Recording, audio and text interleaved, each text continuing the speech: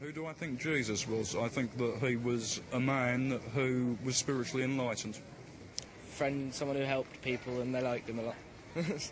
He's just a messenger of God. Okay. He was the master of the earth, heavens and universe.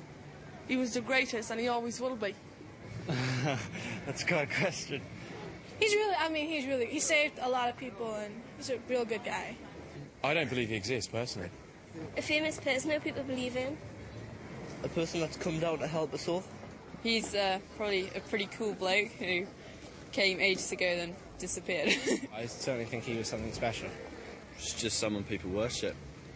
Son of God, supposedly, if you believe in that kind of thing. A bloke who lived in Bethlehem. Got no clue. The Son of God, isn't he? No? The saviour of all mankind. He's nothing to me personally, but He'll have been some random fellow who's been made out to be a lot more than he actually is, and everything's been built on some really nice bloke. Person in the Bible. Jesus Christ, you mean? Jesus is the Son of God, and he's just an example to us all of who we should be. he was there for forgiveness. The Son of God, and he died to save our sins. But he wasn't actually sort of like the Son of God or anything like that. He was a prophet. I don't really know. He was just a bloke that started preaching to people about God and that. Some sort of prophet, don't you reckon? Just a man, really. I don't know. Jesus is the Son of God. Yeah, our Saviour.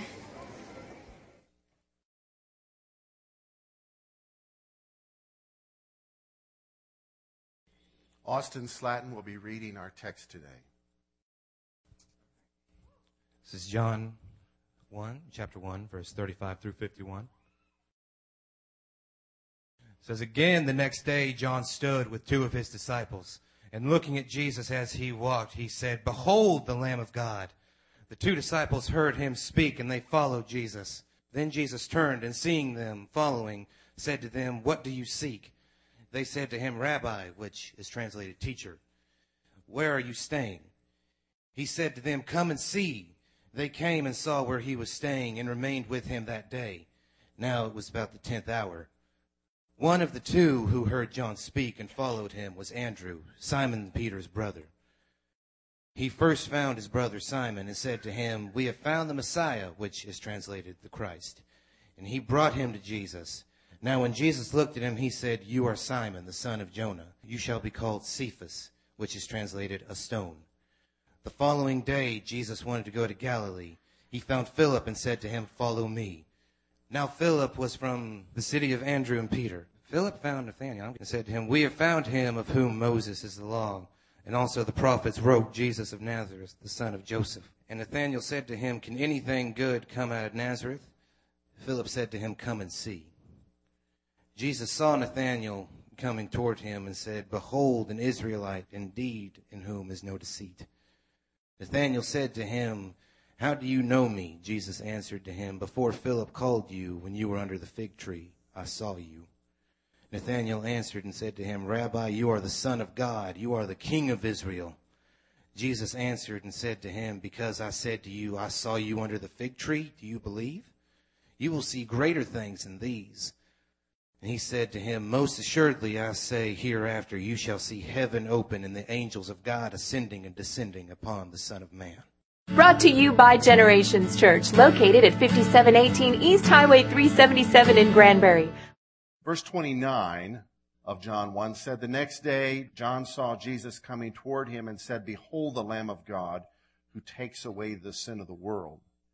Verse 35, "Again the next day John stood with two of his disciples." We're going to find out who those are. "And looking at Jesus, he said, 'Behold the Lamb of God.'" He was beholding the Lamb of God and telling others to behold the Lamb of God. Who is this Lamb of God? Peter said he is the one who redeems us with his precious blood, not with corruptible things, not with dry, dead religion, but with his life. As a lamb was given to cover the sins of the nation of Israel once a year for their atonement, so the Lamb of God was given for all time on the cross for our, not just our atonement. Atonement covers for a season.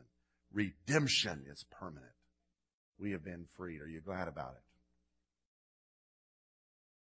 And the two disciples heard him speak, and they followed Jesus.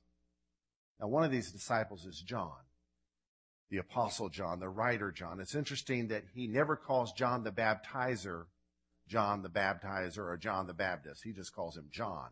But himself, he's either the other disciple or the beloved disciple or one of the sons of Zebedee, or he doesn't describe him. And in this case, he's going to give the name of one of those two disciples, but he never gives who he is, and yet he names the exact time when these guys got to know the Lord.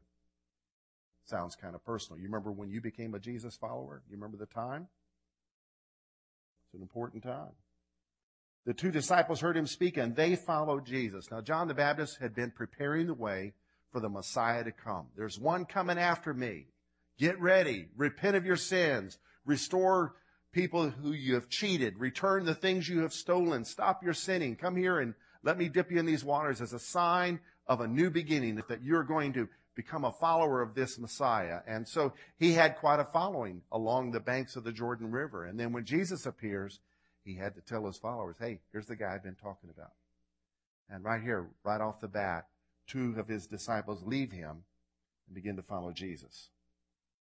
Jesus turned and seeing them following, said to them, what do you seek? And they said to him, Rabbi, or teacher, where are you staying? Why do they want to know where he stayed? Maybe, hey, it's important that we've met you. We need to know where you're staying in case we lose touch with you. We'll know where to find you. I don't know. He said to them, come and see. They came and saw where he was staying and remained with him that day. Now it was about the 10th hour, which is 4 o'clock in the afternoon. They remembered this, I believe, because one of those guys was John, who's writing this book decades later. One of the two, now here he's going to give the name of the other one, one of the two who heard John speak and followed him was Andrew, Simon Peter's brother. Now, at the time, he was known as Simon's brother, not Simon Peter's brother, because Simon was given a name later on, as we're about to see. So Andrew, verse 41, first found his own brother Simon and said to him, we have found the Messiah, which is translated the Christ. We found him. And he brought him to Jesus. Now, Jesus looked at him and said, you are Simon, the son of Jonah. You shall be called Cephas, which is translated a stone. Simon Johnson, or Simon Bar Jonah, was who this guy was. Now, there are other Simons in the land, but this guy was a unique person. He was impetuous. He often would open his mouth just to change feet. Somebody needed to give him some mint-flavored socks. At times, he is annoying. And yet the Lord, who knows what's in man, the next chapter says he knew all people. He knew what was in them. He knew what he was in for, greets him with love, and gives him a new name. Now, there's nothing wrong with the name Simon. Simon means listener, hearer. But Simon, the son of Jonah, that Simon wasn't a very good hearer. It's interesting in another place in the Gospels where the Lord is transfigured on a mountain with Peter, James, and John, and there appears with him Moses, one of the heroes of the Old Testament, and Elijah. It's a holy moment. It's time to be quiet. It's time to learn. And Peter blurts out, let's build 3 tabernacles. One for Moses. He's ready to start a new religion. One for Elijah and one for Jesus. A voice from heaven silenced him with these words.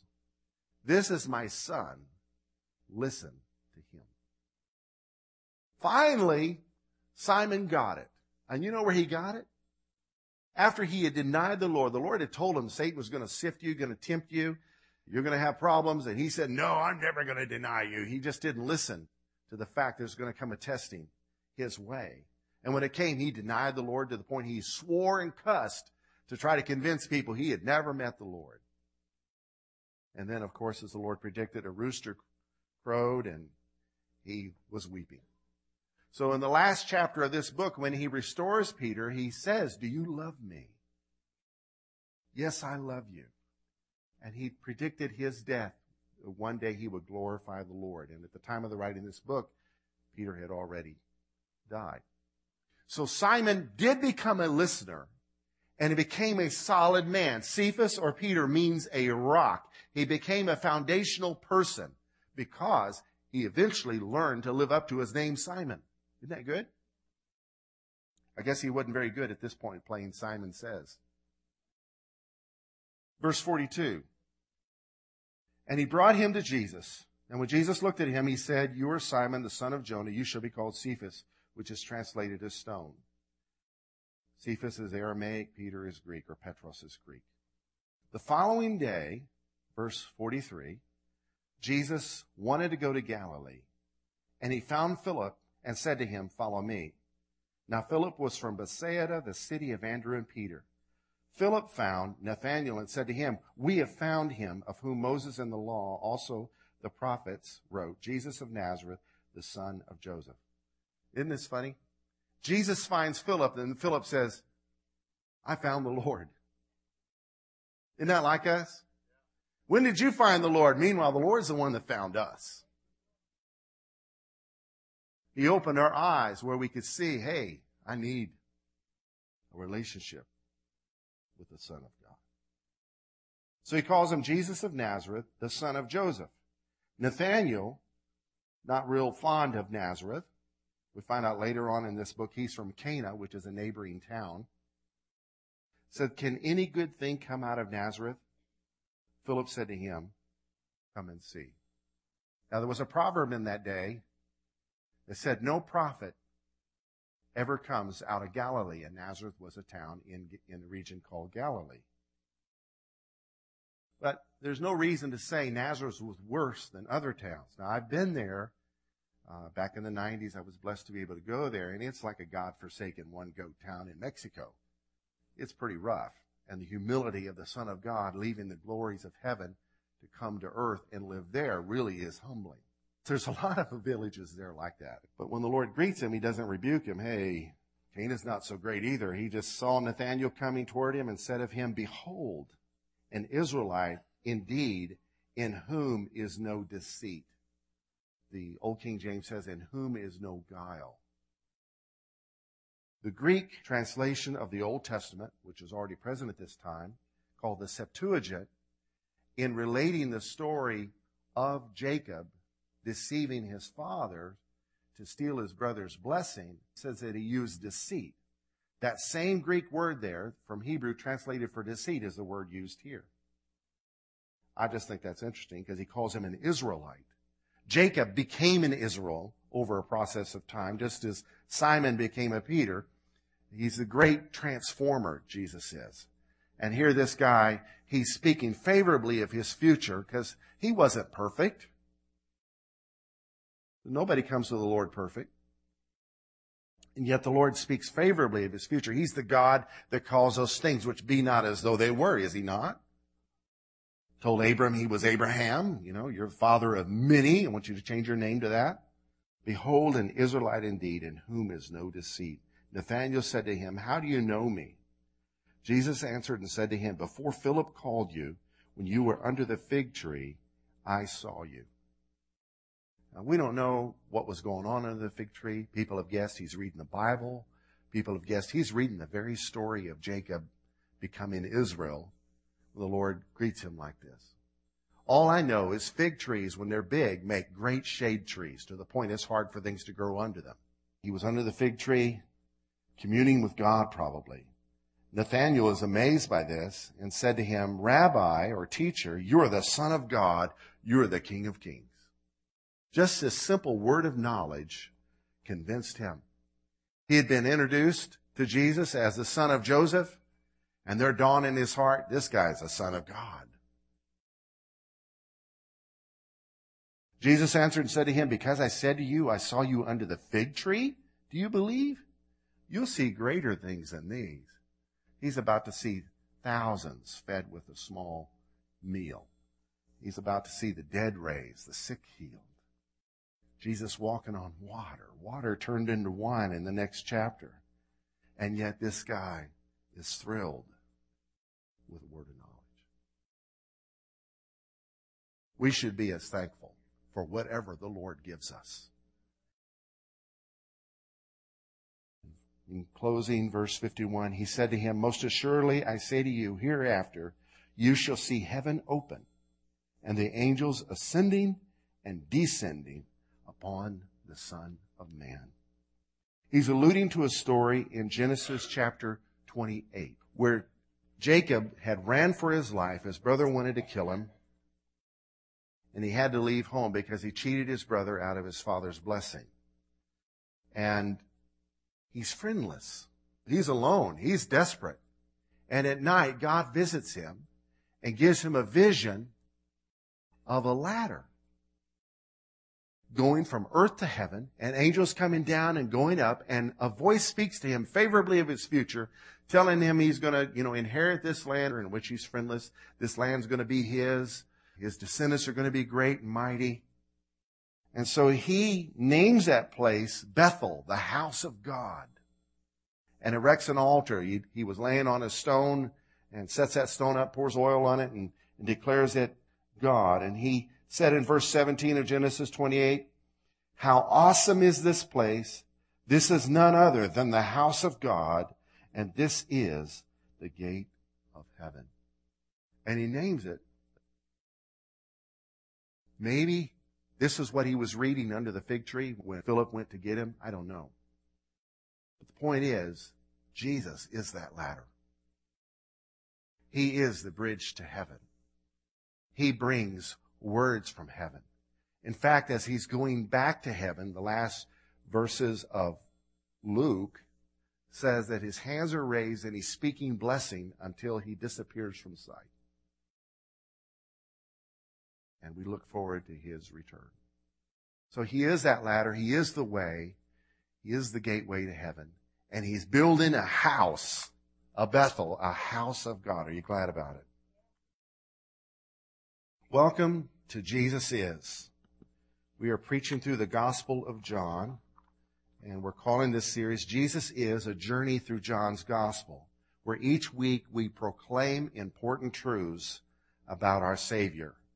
The first week we proclaim Jesus is God. He has always been divine.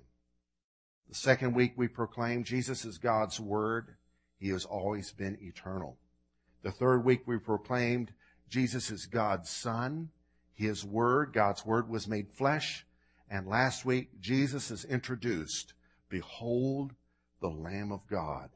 Today we would like to proclaim that Jesus is friendly. I would like to talk to you today about the friendliness of Jesus and focusing on him being our friend. But first of all, I would just like to look at some things about this story concerning his friendliness. In answer to their question, Jesus invited two people he had just met to see where he was staying. That's friendly, right? Everybody doesn't do that. Next, upon meeting an annoying man, Simon, son of Jonah, he begins to affirm the guy by giving him a new name.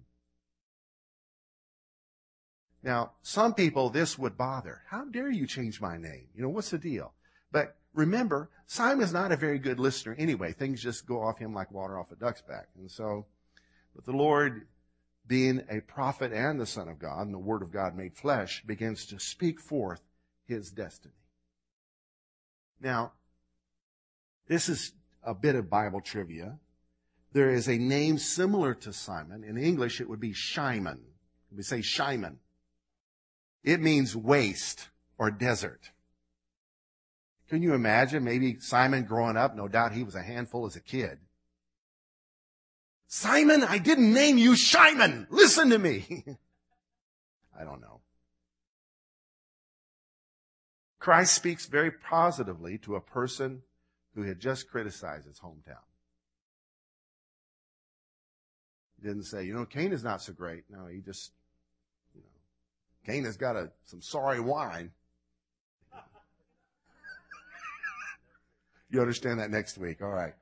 In the next chapter, Jesus fixes a young couple's problem by performing his first miracle. First of all, it was a wedding. It was on a Tuesday. What girl wants to get married on a Tuesday, right? It was going to be a disaster, and he made it the wedding of the millennium. In fact, now over 2 millennium later, people still talk about their wedding. Can we say Jesus is friendly? I would say he's friendly. He came to show us what God is like. So God is friendly. Jesus is friendly. Have you become his friend? I'm speaking to believers and unbelievers today. Maybe you believe he died for your sins, but he did that 2,000 years ago, and yeah, I'm going to heaven, yeah, but I'm not, I don't really know much about this close relationship with the Lord. There is a promise in the Scriptures that you can have draw near to God, he will draw near to you. In fact, I believe you are as close to God as you want to be. What? Yes. He responds to those that seek him. If you seek a closer walk with him, make room for him in your life, you'll receive. First of all, it starts with believing that it is available.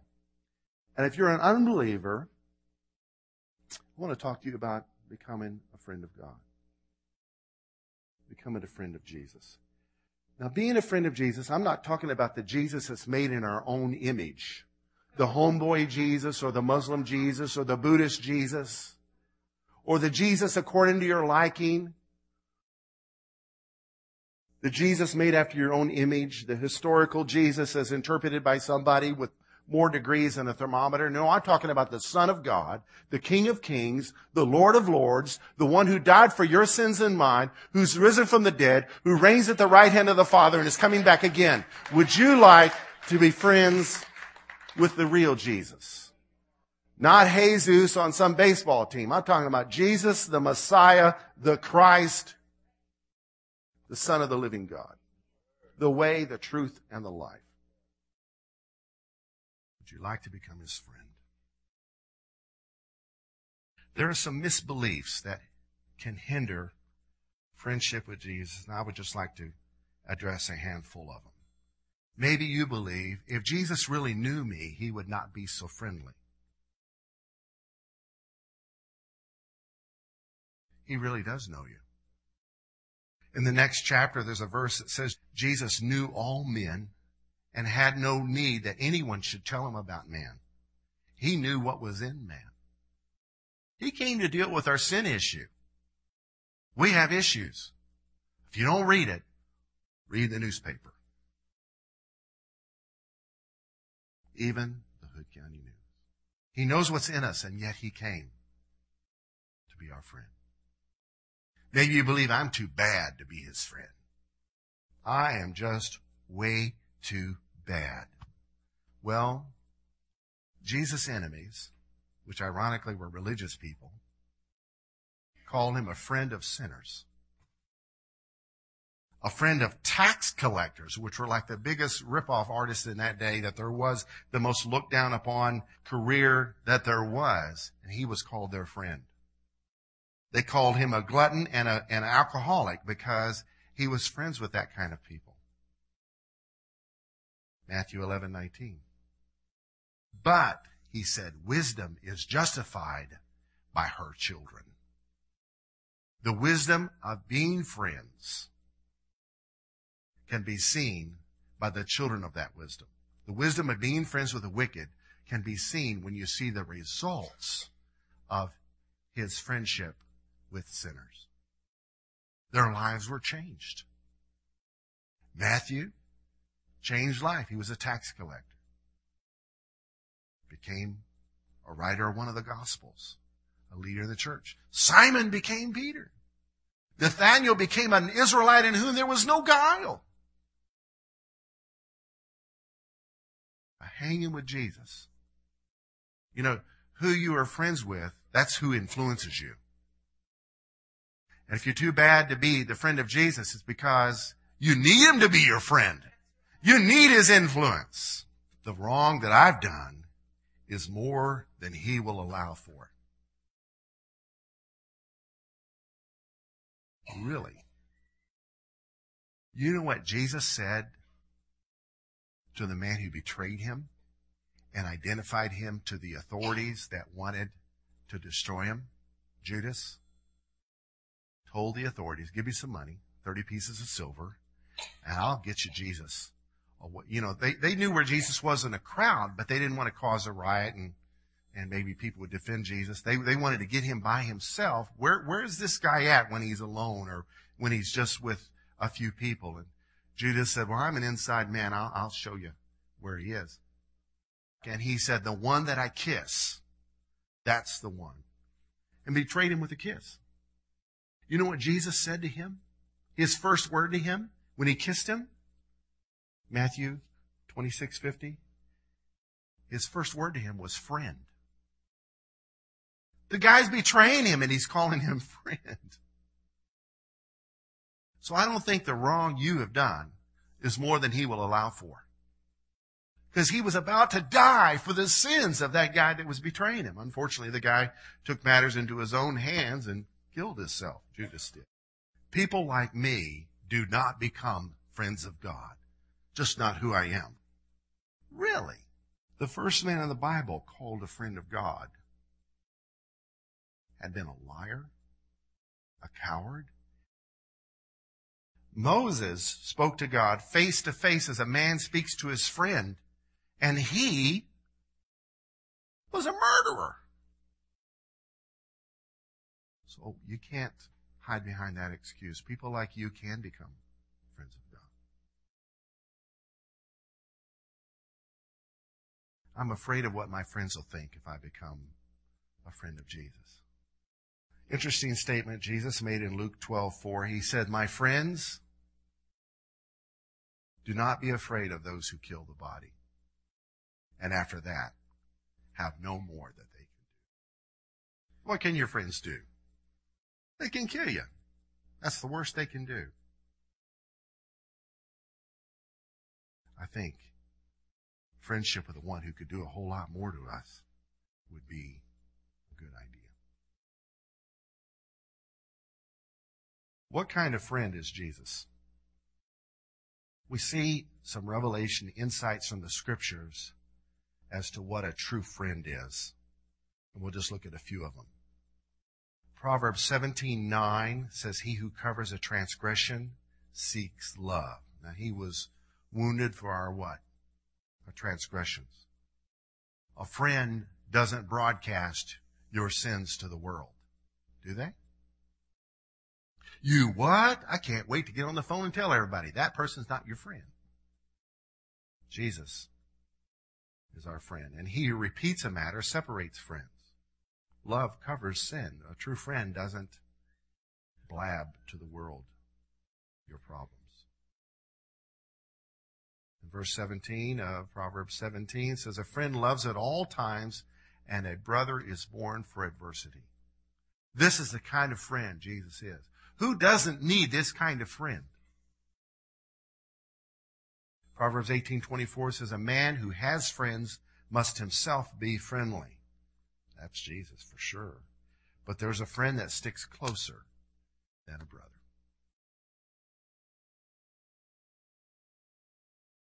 Jacob met that friend when he had betrayed his brother, when he was friendless.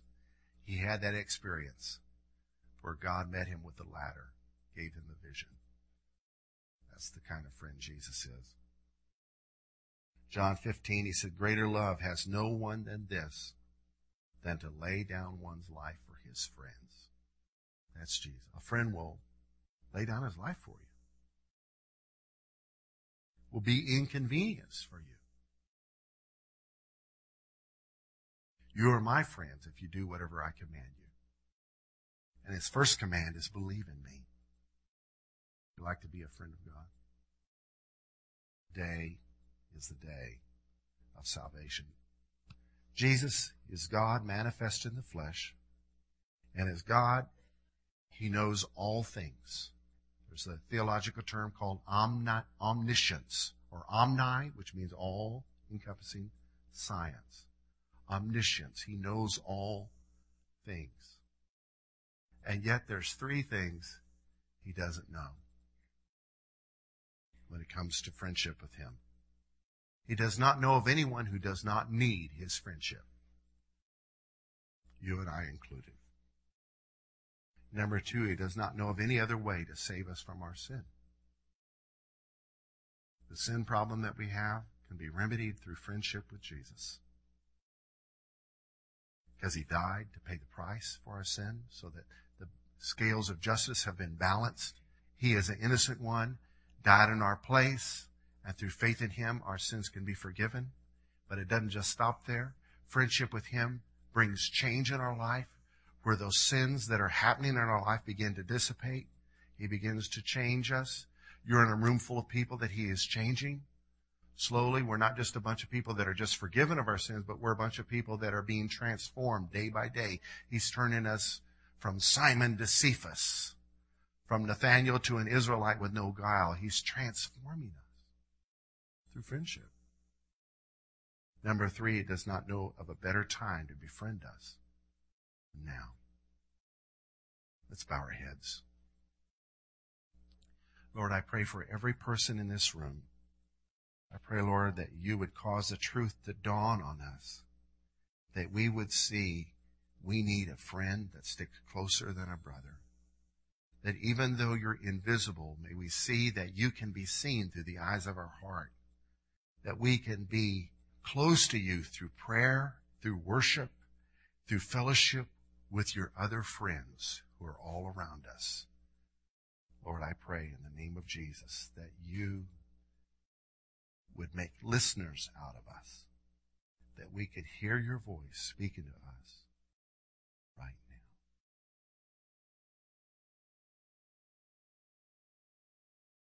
Amen.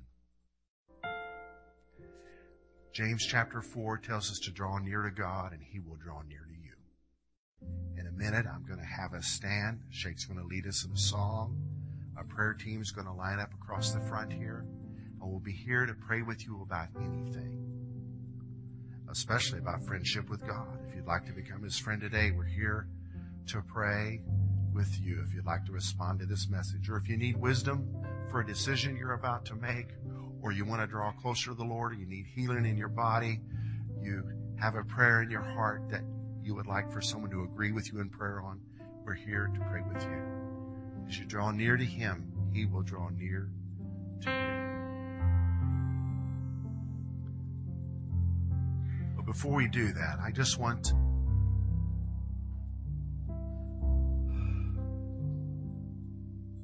remind those of us who are friends of God of who we represent.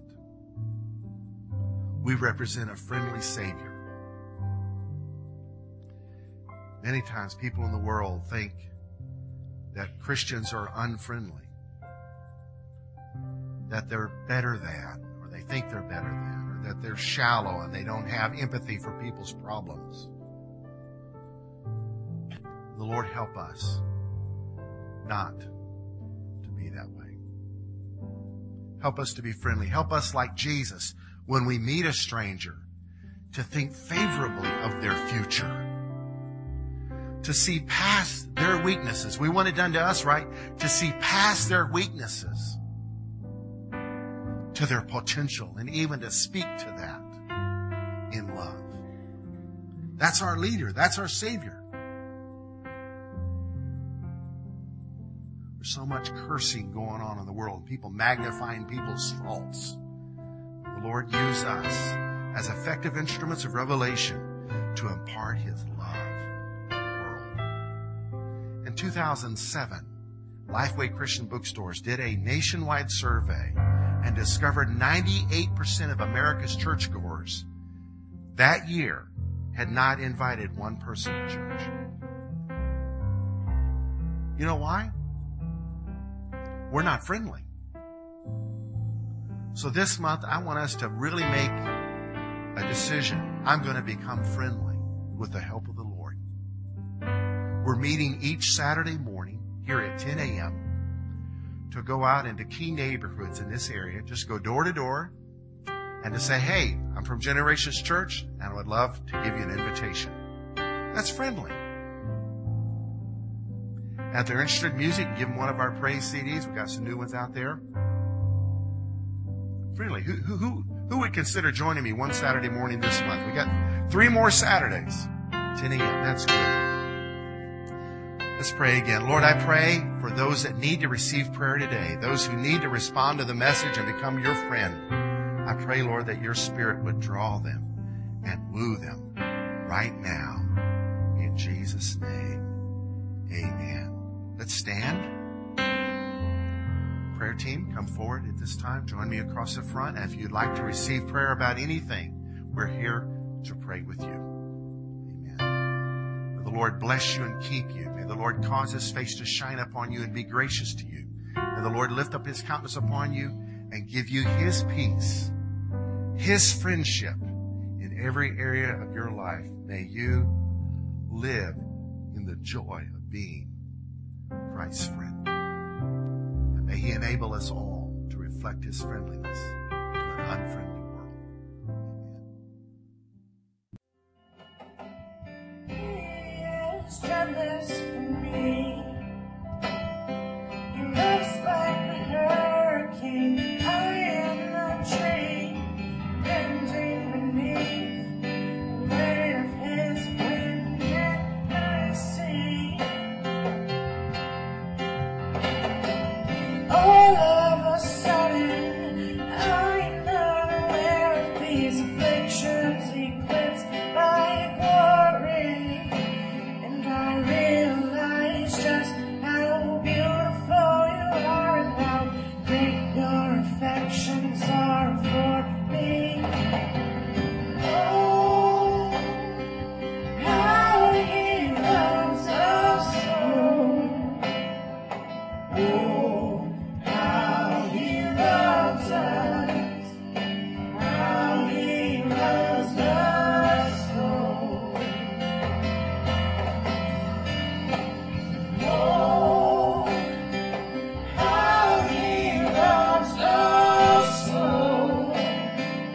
Oh, how He loves us, how He loves us so. We are His portion and He is our prize, drawn to